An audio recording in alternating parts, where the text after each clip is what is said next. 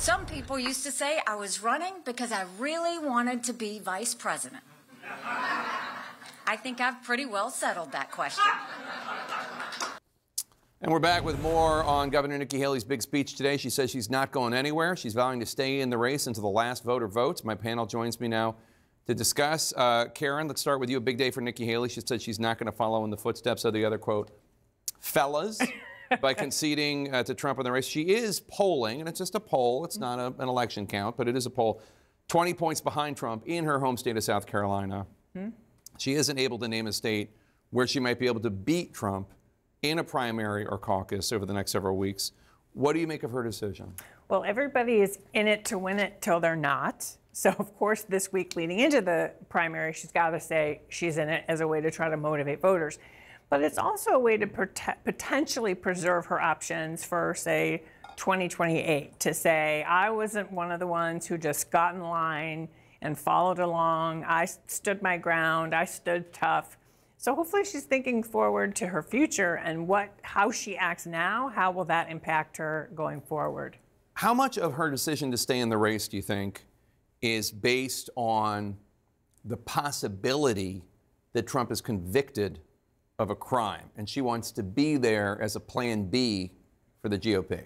That may be part of her calculation. I don't think that it is likely to turn out that way, even if the first piece of that equation happens. If for some reason Donald Trump can no longer be the Republican nominee, I think because of the very sharp criticisms that she has lobbed at him and knowing how popular he is within the party, if this were to go to a convention where the party has to choose someone different, I suspect that her brave new tone here on Donald Trump that has gotten much tougher over the last few weeks is actually not going to help her in that sort of mission. But I do think that it's positioning her as almost the new Chris Christie in the race, if you will, the person who says, I'm the only one that's bold enough, brave enough to stand up to Donald Trump.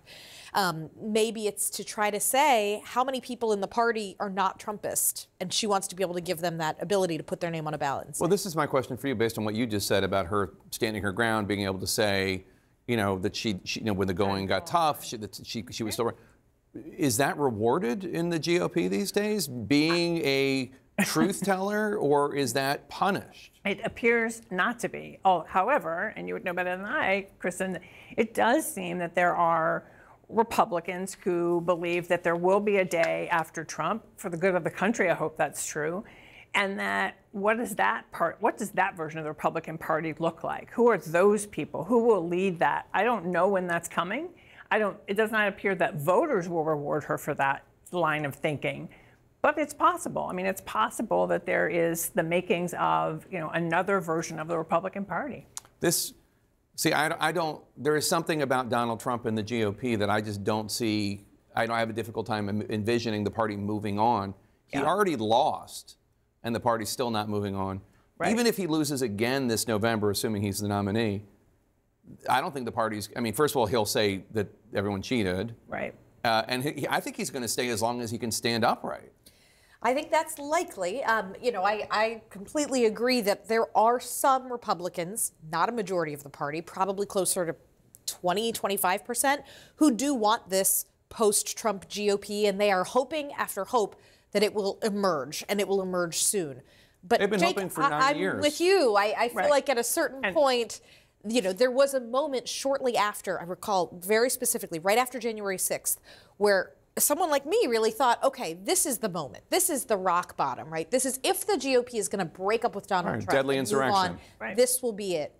And as we saw, that didn't really happen. So I'm skeptical that moment is coming in the short term. I don't disagree with that. And look, fundamentally, his grasp on the Republican Party is pretty ironclad. I mean, look at what is happening in Congress right now. We can't get a border deal because he said no, not because Democrats weren't willing to come to the table with new ideas or tougher ideas, but because he told the Republicans in the House, I don't want this deal. So you're right. And the other thing I will say, last thing that I worry about for the Republican Party is all of these young Republicans who have now learned, oh, this is politics. This is how we're supposed to do politics, the way we saw it with Tea Partiers who now are invoking some of those same strategies and tactics.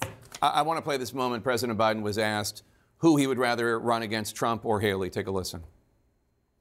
Who would you rather challenge in November, Nikki Haley or Donald Trump? Oh, I don't care. He doesn't care. I don't believe that. Yeah, he's smart to not answer it, but the answer is he'd rather not run against Nikki Haley. She consistently does outperform Donald Trump in almost. Although if she were to be the nominee, Donald Trump would take his part of the party and run as an independent or tell them to stay at home. Karen Finney, Kristen, Soltis, Anderson, thanks to both of you for being here.